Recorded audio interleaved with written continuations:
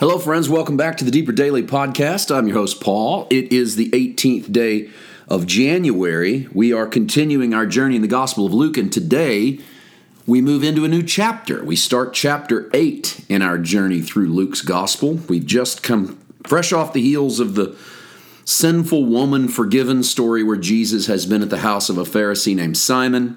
The woman washes his feet with her tears and with the oil.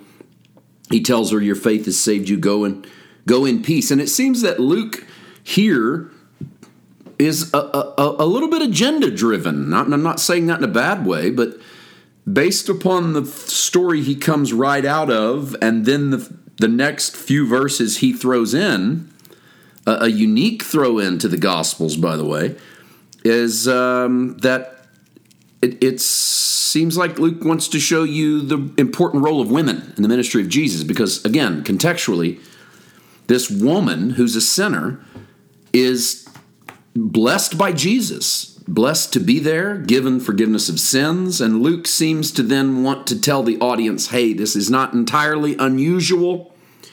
Women were a big part of the ministry of Jesus, and so that leads us to Luke chapter 8, verses 1 to 3. It came to pass afterward. So Luke is setting you on a chronological journey that he went through every city and village, preaching and bringing the glad tidings of the kingdom of God, and the 12 were with him, and certain women who had been healed of evil spirits and infirmities, Mary called Magdalene, out of whom had come 7 demons, and Joanna, the wife of Chuza, Herod's steward, and Susanna, and many others who provided for him from their substance. So a couple of things of note. One of them we've already started to lay out, and that it's this agenda that Luke has, and I say that not in a negative way, but in a way of he wants to let the reader know women are a part of this ministry, to the point that he names a few women, Mary and Joanna and Susanna, and he lets us know that they are following him just as well as the 12, because the 12 are mentioned in verse 1, and then women are mentioned. So Luke is showing us that the entourage around Jesus is much larger than the theater of our minds often imagine it. Because if you're like me, you think of Jesus walking down the road from one town to the next, he's got 12 guys around him, and that's the whole group. But Luke wants you to know that that's not the case. We get a better picture of this at other places in the gospel of lots of people around Jesus. John 6 has an enormous crowd around Jesus that seem to be hanging on. And then he gives that famous, eat my flesh, drink my blood, and most of them leave him.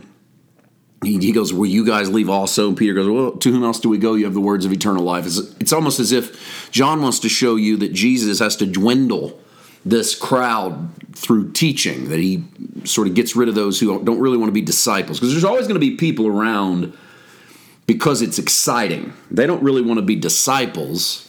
They just want to be around because it's fun, because it's big, it's bombastic. And the modern church has, for the most part, especially in our evangelical circles, has recognized this tendency and worked really hard to have a niche of entertainment inside of our assembly so that people stay interested, and instead of being there for a little bit and leaving, and being there for a little bit and leaving, we seem to want to do what we can to keep them motivated with fun, with excitement. I know it sounds, I'm saying that in a negative tone, and that's probably because deep down at my core it is a negative thought, but I'm not blaming us in a way. It's kind of our nature.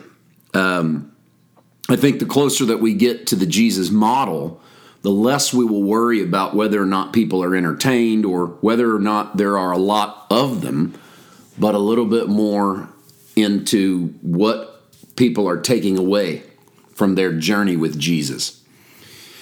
Well, what these are taking away leads to my second thing in this passage, and that is that Jesus goes to every city with a mission. He's not a wanderer. He's not just moseying around.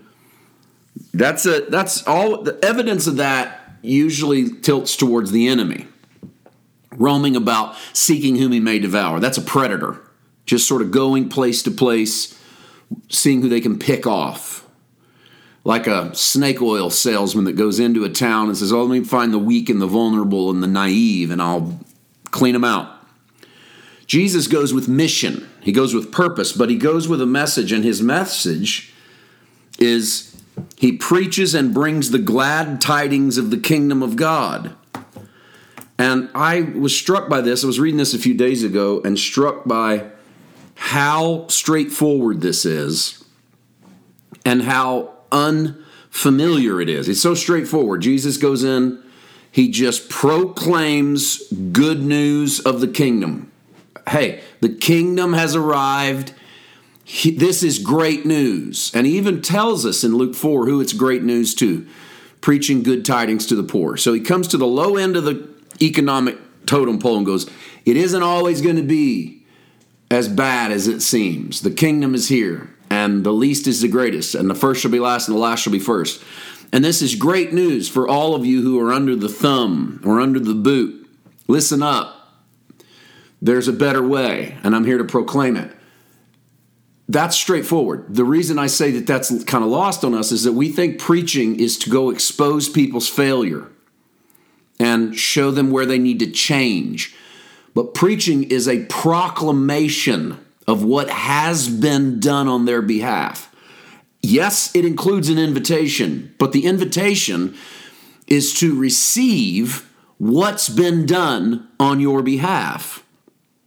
And if our preaching is more invitation than proclamation, it will tilt towards what you do instead of tilting towards what he's done.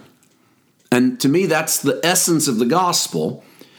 Hey, here's what has been done. And if taken the other way, it becomes, hey, what are you guys going to do?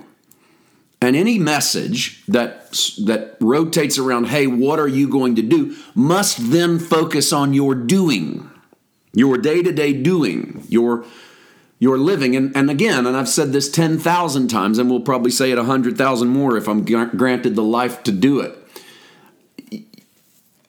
Just because you know the goodness of God, it doesn't mean that living the life of God isn't important.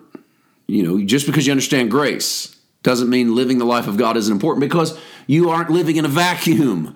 You are living in the microscope of people's examination, and you're not living so that you will be righteous, but living from his righteousness. Anyway, I could ramble all day long on that, and you know it, but we'll be back to ramble some more tomorrow, and we'll do so from further into Luke 8. We'll see you then. Have a great day. God bless.